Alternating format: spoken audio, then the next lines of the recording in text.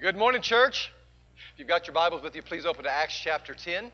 And again, we ask for your patience with us as we kind of make some changes to try to accommodate brothers and sisters who still don't feel comfortable with being with us. Man, we miss you as you watch this and hear about this on the video, and wish you could be here and can't wait for the day you can be.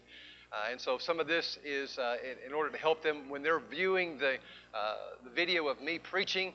They can't see the things that are on the screen unless we put this behind me. So we're still working to see how that might be a part of our permanent worship service. But please be in prayer about that. I just want to say this. Man, if you're visiting with us, we are thrilled that you're here. And if you haven't been with us in a while, either in presence or online, I'm in the midst of a series called Didn't See It Coming. For those of you who've had circumstances this week or in the last month, some of which we've just prayed about, that you just flat out didn't see coming for the good or the bad, I want you to know that God has taken a very specific track in speaking into your life, and that's through His Word. And if you haven't been spending enough time in His Word lately, maybe some of you not at all, let me just encourage you. Almost every situation that we experience in this life, God has put a person, a man or a woman or a child in His story to try to speak into your story. And so I can't encourage you enough. Please spend some time with them. You'll hear stories like the ones that we've looked at already about a childless couple who for decades couldn't conceive a child. And then God blessed them with one. I promise you, Abraham and Sarah didn't see that coming. We read about a fugitive, a shepherd who walked up on a brush fire that was burning and didn't burn up, and it talked to him. And it talked him into leading people instead of settling for leading sheep. I promise you, Moses didn't see that coming. Last week we looked at a shameless woman who was caught having an affair and thought life as she knew it was over until she met Jesus. And then she found a life she never thought she could have. I assure you, she never saw that coming. This morning I want you to meet a guy who was handed a menu to a banquet that I promise you he didn't see coming. But before I do, let me start by asking this. Anybody here this week have some lunch plans that didn't go exactly as you had planned? Maybe a last-minute phone call made you have to stay late and couldn't meet with the friends that you wanted to meet, or a customer walks in just as you were trying to walk out, or maybe your 2-month-old's lunch plan superseded your lunch plans, Mom. Maybe your boss's failure to plan all of a sudden became your emergency, and so all of a sudden your lunch was almost an early dinner rather than being a lunch. However your lunch plans were altered, I can assure you, if there was a contest for who was surprised more by those alterations or who was impacted more by those alterations, I can guarantee you Peter, the apostle, would win it hands down. See, Dr. Luke, a believer and a follower of Christ, writes, Peter was spending some time on the roof of his home in prayer. Why we're not told? Because of the view, because of the quiet, because he had a fuss with his wife, I don't know. We're not told, but he's up on the roof. And he's spending some time up there praying, and he gets a little hungry. And so he asks for his wife, or maybe one of his girls, to help fix some lunch for him. And that's when God chooses this moment to address Peter's racist tendency. And not just for himself, but for every single one in his small group of the way, or the church, but also for this large group of the way, of the church that has millions, if not billions, in it today. And he does so by handing him, let me say it again, a menu he didn't see coming. Here's what the text says. About noon the following day, as they were on their journey and approaching the city, Peter went up on the roof to pray. He became hungry and wanted something to eat, and while the meal was being prepared, he fell into a trance. He saw heaven opened and something like a large sheet being let down to earth by its four corners. Now, it contained all kinds of four-footed animals as well as reptiles and birds. And then a voice told him, "Get up, Peter, kill and eat." "Surely not, Lord," Peter said. "I have never eaten anything impure or unclean." And the voice spoke to him a second time, "Do not call anything impure that God has made clean." This happened 3 times. And immediately the sheet was taken back into heaven. Now, today while you're waiting for lunch, how'd you like to have that happen to you? I think you'd remember that, wouldn't you? Well, God's hoping that we will remember it in a little bit different way because of what we see in Peter's life, not necessarily having to have it happen in our lives. For the next 3 weeks, we're going to find out that this new menu that Peter was introduced to here had much less to do with what he was about to put in his stomach and much more to do with about the people he was about to welcome into his life. And I assure you, he didn't see this coming. Before we jump into that, let's pray. Lord, I just thank you this morning. Wow, it's just so good to be together. And I'm grateful for the progress that we've made with this virus, something we've never experienced in our lives. And we're still leaning into you heavily for what our next steps need to be. So even as we've expanded the social distancing here to include one service and more people, please be with us in a special way. Please watch over every one of us who've come together to worship. Please be with those who couldn't be here today, who maybe feel a little left out, left behind because they're still a little nervous about all this. Please warm all of our hearts, encourage all of our hearts today, especially in regards to this very, very tenuous, very difficult subject of racism. Father, we're not the only ones who are struggling with what to do, how to respond to what's taking place in the events of our country. Please be with Maranatha Christian Center. There are a bunch of disciples who are trying to read your word and follow Jesus Christ as Lord and trying to be one with us so that we can make a difference in this community for your Son. And we ask that you help us do just that in his powerful name. And everybody said. The dictionary defines racism as prejudice, as discrimination, or antagonism directed against someone of a different race. Now, in a nutshell, for me, I just think of it this way. It's believing who I am is superior to who you are because of the color of your skin or the place of origin where you come from. It's believing that I deserve to be treated better in life than you are. Not just that I'm superior, but that I deserve things. I ought to be allowed to do things that you shouldn't be able to do or go because of the color of your skin or where you're from. In the time of Jesus, the Jewish nation whom Jesus traced his bloodline through struggled with racism. They believed that they were superior to all other bloodlines of people around the world. Those not of their bloodline were called simply Gentiles. There was the Jews, and then there was everybody else who wasn't a Jew. Gentiles did not have the blood of Abraham flowing in their veins. Jews did. Gentile males were not circumcised. Jews were. Gentiles did not study or obey the law and the prophets. Jews did.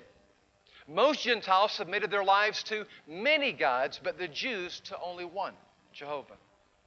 And because of their differences, Jews didn't join in business partnerships ever with Gentiles.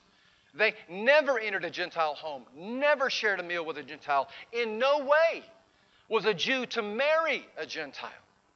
Participating in any of those things, Jews believed would not only disgrace them, it would dishonor God. And that was important because when Jesus came in the flesh, he entered the world to Jewish parents.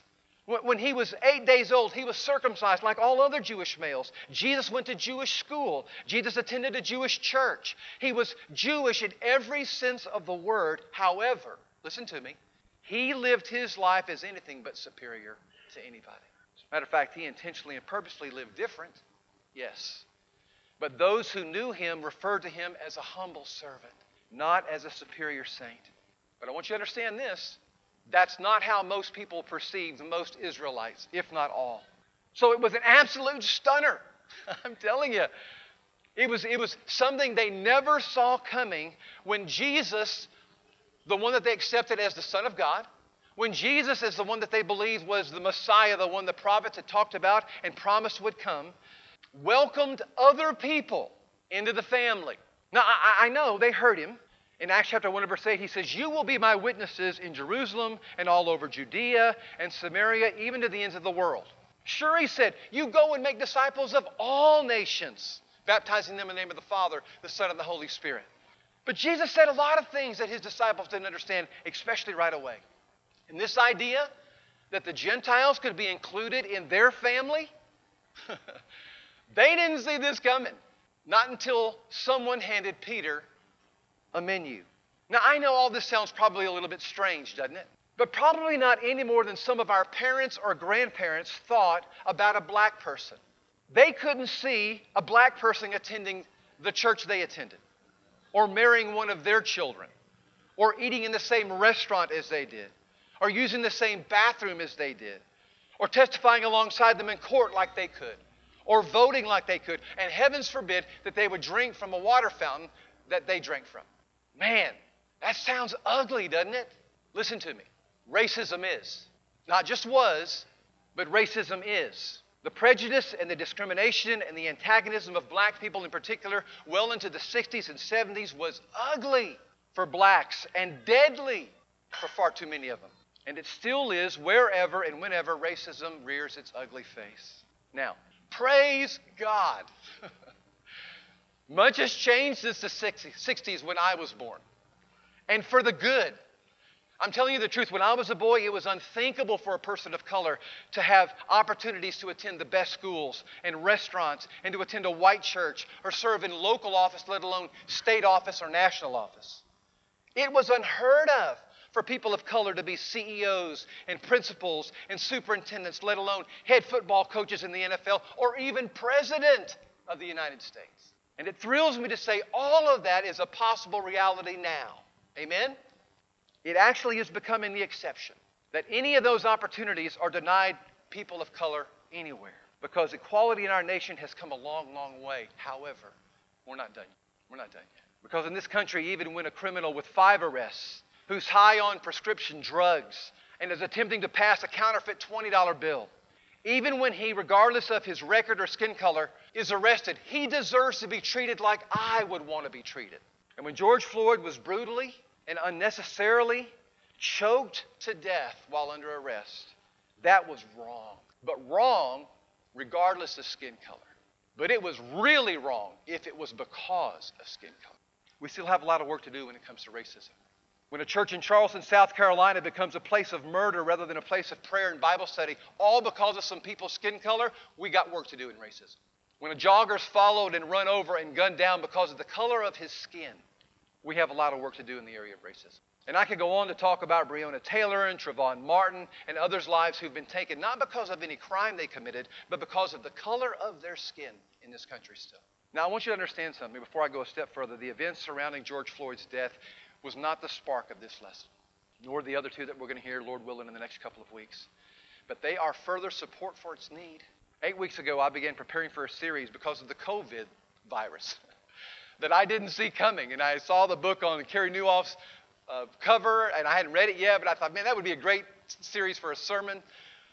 And I dove in, found some men and women who had events and circumstances take place in their lives they didn't see coming. And one of them, 8 weeks ago, was Peter, as I began to just make a list of people who had this menu that was dropped in his lap that he never saw coming. And I'm so glad that Dr. Luke included it in the memoirs of the early church. As he takes us back and says, here's what was going on in the early days as this Christian movement just began to break its way into the world. And he had to be smiling as he's including this very, very special story, this particular story, to his buddy Theo. Because he wanted him to know Jesus didn't just come to destroy the wall that was between us and God. He came to destroy the walls that were between us and us, both.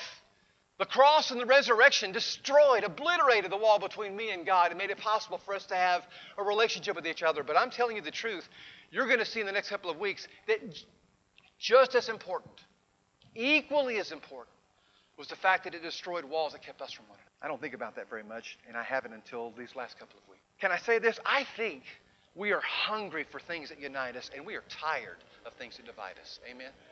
I am. Worn out. I can't watch another commentary on what's taken place with the George Floyd issue and on some other issues. I'm just worn out about all the stuff that's divided us. I want to talk about things that unite us, and that's what I want to do this morning. Peter needed God's Spirit to help him take down some racist walls in his lives, and I know that we do. I can say this, I know I do. And so we're going to talk about racism because God talks about racism. Not because I think we should, because God thinks we should. Not as a sidebar, as I hope you'll see, but as a major part of God's kingdom agenda. And my qualifications for doing this, I'm going to confess right up front, limited, incredibly limited. My understanding of this subject is limited. My time of preparation is limited. My perspective as a white male raised in America makes me limited. I've always lived in predominantly white neighborhoods. I've always attended predominantly white schools. I've always been a part of predominantly white churches, except for the 2 years that I attended Wheeless Lane Church while I was in seminary. My roommate, Theo, invited me to go one Sunday, and I never stopped going for 2 years. Loved their preacher, loved their passion for worship, but it was a predominantly black church, and it was just amazing to be a part of. Now, still, Most of my world is white. It's Anglo-Saxon. And so I've tried to educate myself further through reading and through listening and talking to people of color, choosing a roommate of color while I was in college, attending churches with people of color, talking to pastors of color, listening to sermons preached by people of color. Right now, people are talking about race all over this nation. And I don't want to run for this conversation because I think we have much to bring to this conversation. But one thing about it worries me is I hear so much of what's being said from my brothers and sisters. It sounds like what you believe and what you're thinking is coming more from your political party or more from your buddy that you met with down at the coffee shop than it is from Scripture. That's unacceptable for us. Unacceptable. And so God's challenging us. Take a look at what I'm trying to say about this particular subject and put that in the file above all other things that are in your file. And that's not easy. I believe God has given us a powerful perspective about this discussion that not only the world needs to hear, but I think the church needs to hear again. Now, I'm going to say this. There's no way to cover this topic in 3 lessons, let alone 1. And so this morning I'm going to cover quickly 4 foundational truths today that I hope will act kind of as 4 different table legs for what we want to try to build on as a church. Here's number 1. In order to live out God's dream for loving people who are different from us, we've got to start with this. God put His image in all of us. Amen? God put His image in all of us. Any discussion about how to treat people, I believe, starts with God who created all people. And to remember in His Word, He undermines racism on the very first page. In Genesis 1:27, the Bible says God created human beings in His own image. In the image of God, He created them, male and female. I think that pretty much covers everybody. Friend, you may not have thought about this for a while, but I hope you do for a moment. You and every other human being in this world have been made, let me say this, in God's image. Print that on your resume, won't you? You're unique, that I'm valuable, that I have worth because of who I am, and not because of the things I do or because of my reputation. No, because of what God's done, because of His reputation. And He made me, and that matters. And I was worth dying for, Jesus said. Now, parents and grandparents, we get this. Because when Lauren, my oldest daughter, was pregnant with our first grandchild, I think her name's Nora. Oh, Patrick, you weren't supposed... Okay, you can show that one. When he's up in that booth, he always wants to slide in a picture of Nora. But before that little girl was born, I loved her. When she was in her mother's tummy, I loved her. I loved her before she handed me her first cup of coffee or called me Pops. I loved her not because she sang me a song or because she did a dance for me or because she won in some sporting event. I loved her because a part of me, no, not a huge part of me, but a part of me. Why do I love her so? Because she carries a part of me in her. And I can't explain. Maybe I'm having trouble explaining it now. It just gets bigger and bigger every time I see her because she's mine. And when we start to think about people in this world that God puts us in their lives for just a moment, if for a moment we could remember what's on the menu that God made them in His image too, I think that would be a great starting place. And that's why we believe all people have unalienable rights to life, liberty, and the pursuit of happiness. Because God put them in there. We don't have those rights because government issues them. We don't have those rights because people voted on them. We have these sacred rights because we are image bearers of God, and that cannot be denied or removed, ever. Now, people have tried in these governments and through voting, especially on the basis of race, the worst of which happened when Hitler eliminated men and women and children by the millions for one reason, their race. They were Jews.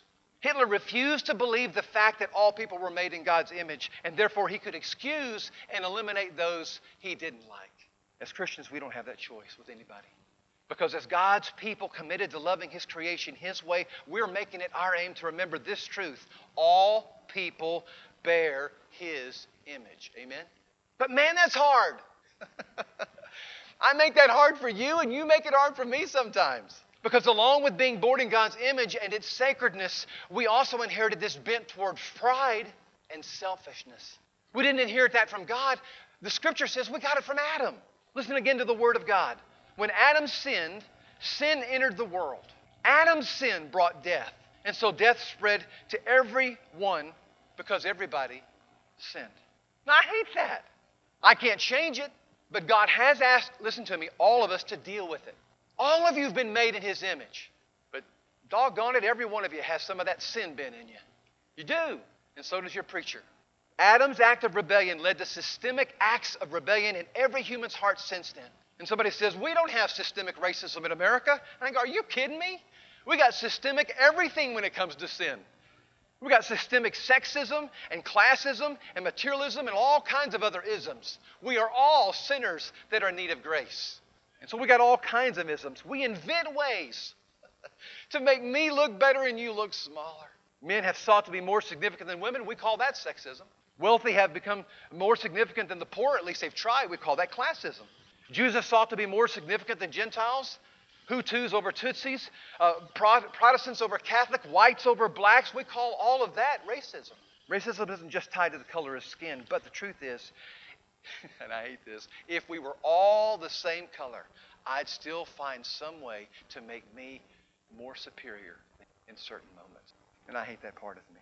And that's why I need a Savior and a Spirit to help change me. In the beginning, though, that's not how it was. Selfish hearts didn't exist. Prideful hearts didn't exist because they were pure and we walked with God. But then all of a sudden we thought we knew better than God, and through Adam, sin comes in and changes everything. And the only thing that gives me hope to stand in this pulpit on this day is still this truth we looked at last week, that there is more grace in God than sin in people. Hallelujah! There's more grace in this God of ours than sin in us. And Jesus not only came to initiate that perspective in me, He came to empower me to live it for you. Which leads me to the second foundational truth.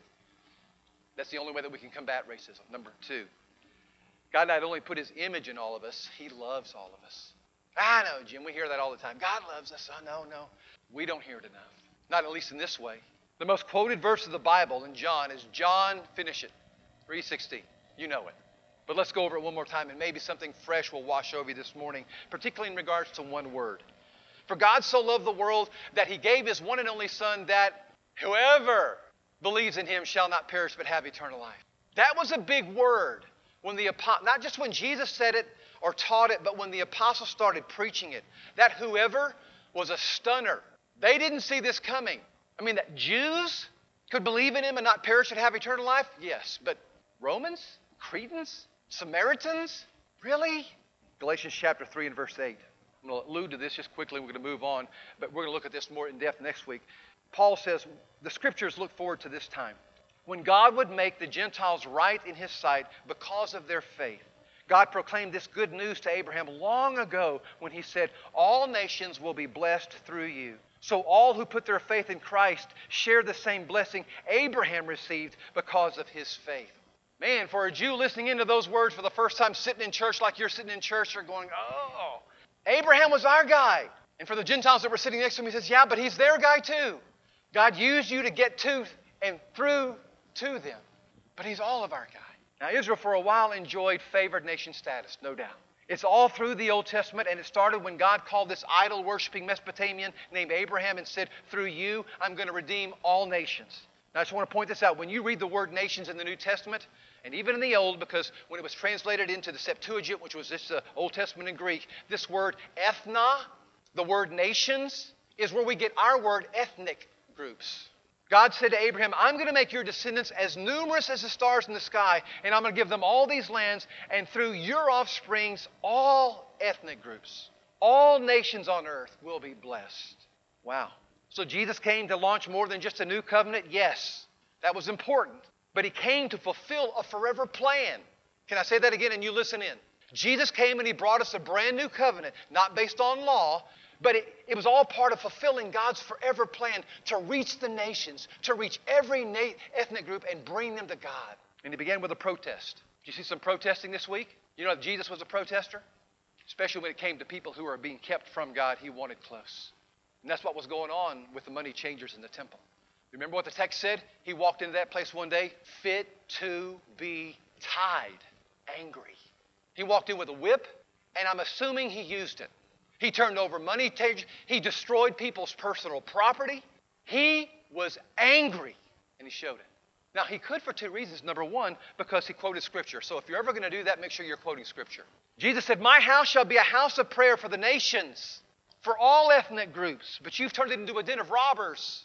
And he also could do it because Jesus promised, I don't do anything unless I see my Father doing it first, without his permission, without his guidance, without his leadership.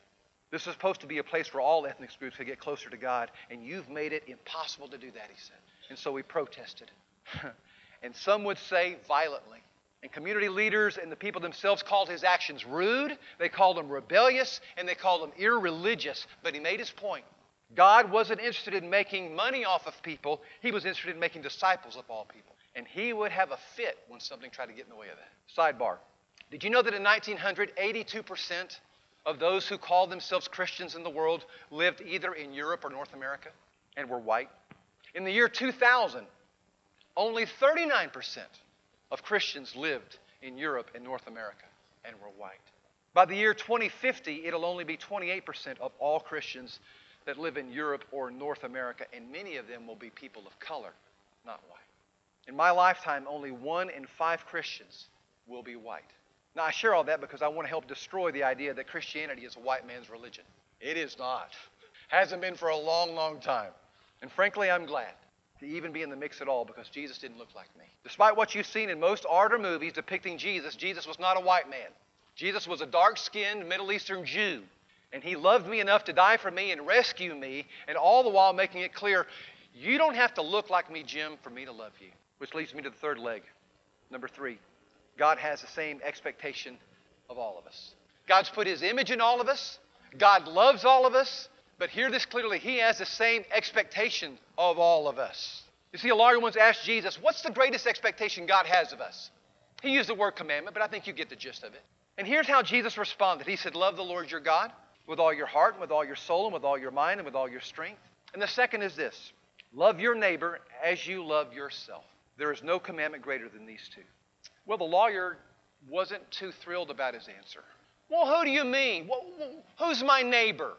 And Jesus launches into a story that's probably one of the greatest pieces of literature anywhere because it's talked about all the time. He tells a story about a guy going down the road and he gets mugged. He's left for dead, and 2 people from his heritage, Jews, walk by him. A Jewish priest and a Jewish lawyer walk right by, and none of them stops to help him. The only one who stops to help him, listen to me, is a guy from another race. A race that he doesn't speak to, a race that he doesn't eat with, a nation of people whom if the dust of their sandals fell on him, he would consider himself defiled for the day. A man from that race, a Samaritan, stops to help him. Now, I want you to understand something, church. Jesus doesn't have to go ethnic here to make his point. He could have said, well, then a tax collector walked by. Or he could have said, well, then a prostitute walked by. These are people who were on the fringe, and it still would have been a shocking story. It still would have been a good story. And they stopped and they helped this guy out when he was just unable to help himself. But Jesus chooses to go ethnic here. He chooses to speak against racism here. And he didn't have to. Jesus says you may claim that you're close to God if you've never taken a step intentionally towards someone who's far from you. But really, is that true? Here's a definition of racist that you need to consider. When you've never been in a ditch with someone who doesn't look like you, you may be a racist. When you've never been alongside someone who's hurting and needs help, who doesn't look like you, there's a good chance you've got seeds of racism still in you. You may not want to look at that, but I want to ask you to look at that this morning. I'll say it again. Jesus makes the point in this text, you can't claim you're close to God if you've never taken a step intentionally towards someone who's far from you. Don't miss this. The person of an offensive racist Samaritan, he's the one who takes this guy to the doctor. Doctors his wounds first, puts him on his own donkey, takes him to a place where he can heal, and says, if this guy has any medical bills, I got him covered.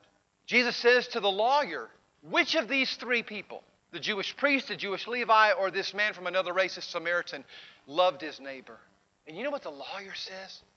The one who had mercy on him? He's still so full of racial residue, he can't even say the word Samaritan. And Jesus won't let him off the hook. He says, you go and emulate him. You go and be like him. You go and do like him. Not just hear another sermon about it. Not just pray about it. Not just plan on it. But you love like he loved. Because that's what we do. Because of who we serve. Point number 4. How are we going to eliminate racism in this generation? Hopefully never to pass it on to our kids or grandkids.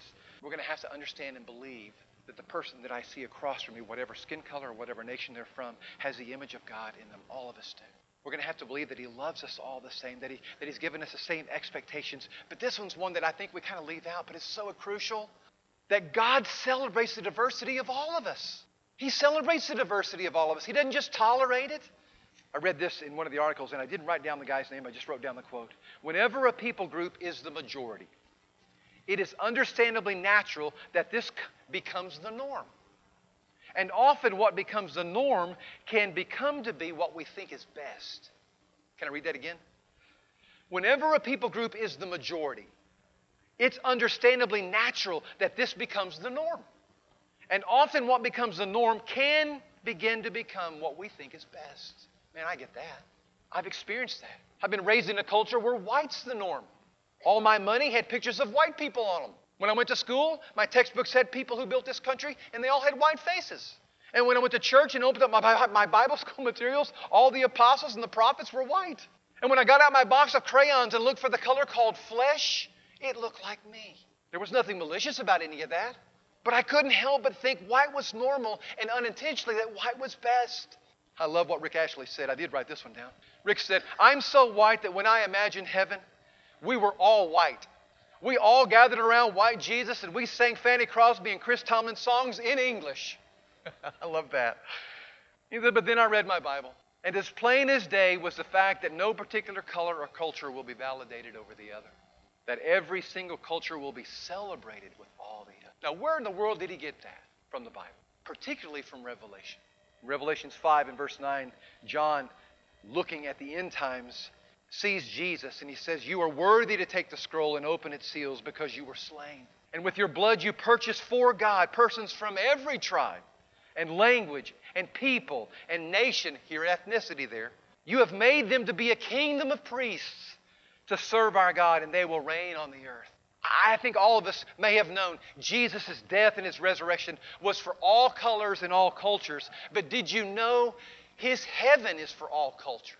Revelation 7 verse 9 says this. After I saw this, a vast crowd too great to count from every nation and tribe and people and language was standing in front of the throne and before the Lamb, and they were clothed in white robes, and they held palm branches in their hands. And they were shouting with a great roar, salvation comes from our God who sits on the throne and from the Lamb. Now, did you notice? Not all the people are white, but the robes that they're wearing are made pure by the blood of Christ. Oh, I hope you see what John sees. Not a heaven where one culture is elevated, but a heaven where every ethnic group is celebrated, church. Now, I think God seems to be affirming that every ethnic group that He created, every ethnic group that He stamped His image on, every tribe and every people that He gave beauty and grace and wisdom to, that every single ethnic group is going to be a part of His eternal, everlasting kingdom. And I hope that we see that that forever kingdom is multicultural. And our mission, listen to me, is to bring heaven to earth. Isn't that what Jesus asked us to pray? Our Father who's in heaven, please bring that down here. May your will be done on earth as it is in heaven. It's because He wants a church, not just there, but here, that celebrates differences, not tries to eradicate them. And that's not a word from a politician. It's not even a word from a preacher. That's a word from God. And where He's spoken, we can't remain silent, church. We've got to be a part of the conversation. And I hope we are, because I really do believe we have something both to declare and we have something to demonstrate. I want to end by introducing the two little boys. This is Jax and his good friend Reddy. They're first graders, and I'm telling you, they are inseparable. They are best buds, and this was taken at their Christmas program this last year. And after this picture was taken, Jax's mom posted something on Facebook that just grabbed my heart. Here's what she writes. This morning, Jax and I were discussing his wild hair, and I told him he needed a haircut this weekend. And he said he wanted his head shaved to be really short so he could look like his friend Reddy. He said he couldn't wait to go to school on Monday with his hair like Reddy so the teacher wouldn't be able to tell him apart.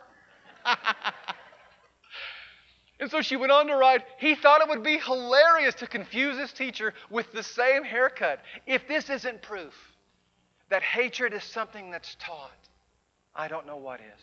And she finishes by saying, because the only difference Jax sees in these two is their hair. Keep looking at that.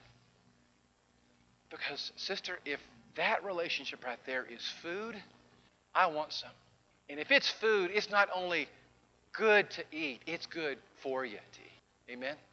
For Jackson, Reddy, and for all of us, that has a lot to do with, I believe, the menu in their home. Are you listening? I believe it has a lot to do with the menu that's being handed them in their home. And my guess is prejudice and discriminatory comments and racial slurs are absent from that menu. And I'm guessing that words of understanding and appreciation of differences in people and the love of all people not like us even is all over that menu. Visa, a couple of years ago, put a memorable phrase in my pocket. It's the phrase that helps us remember which credit card to pull out. What's in your? I'd like to put one in your heart this morning if I can. And some of you are going to put some things in your hands today when you go out to eat. And you're going to open them up and you're going to start looking through that thing for what you want to place inside your body. I want you, every time you pick up one of those menus, to remember this menu and to ask, what's on the menu in your home? Not what's in your wallet. What's on your menu? Because what goes in is going to come out. Father in heaven, we come to you this morning. It just breaks my heart. It just does. The people who have felt alienated because of the color of their skin.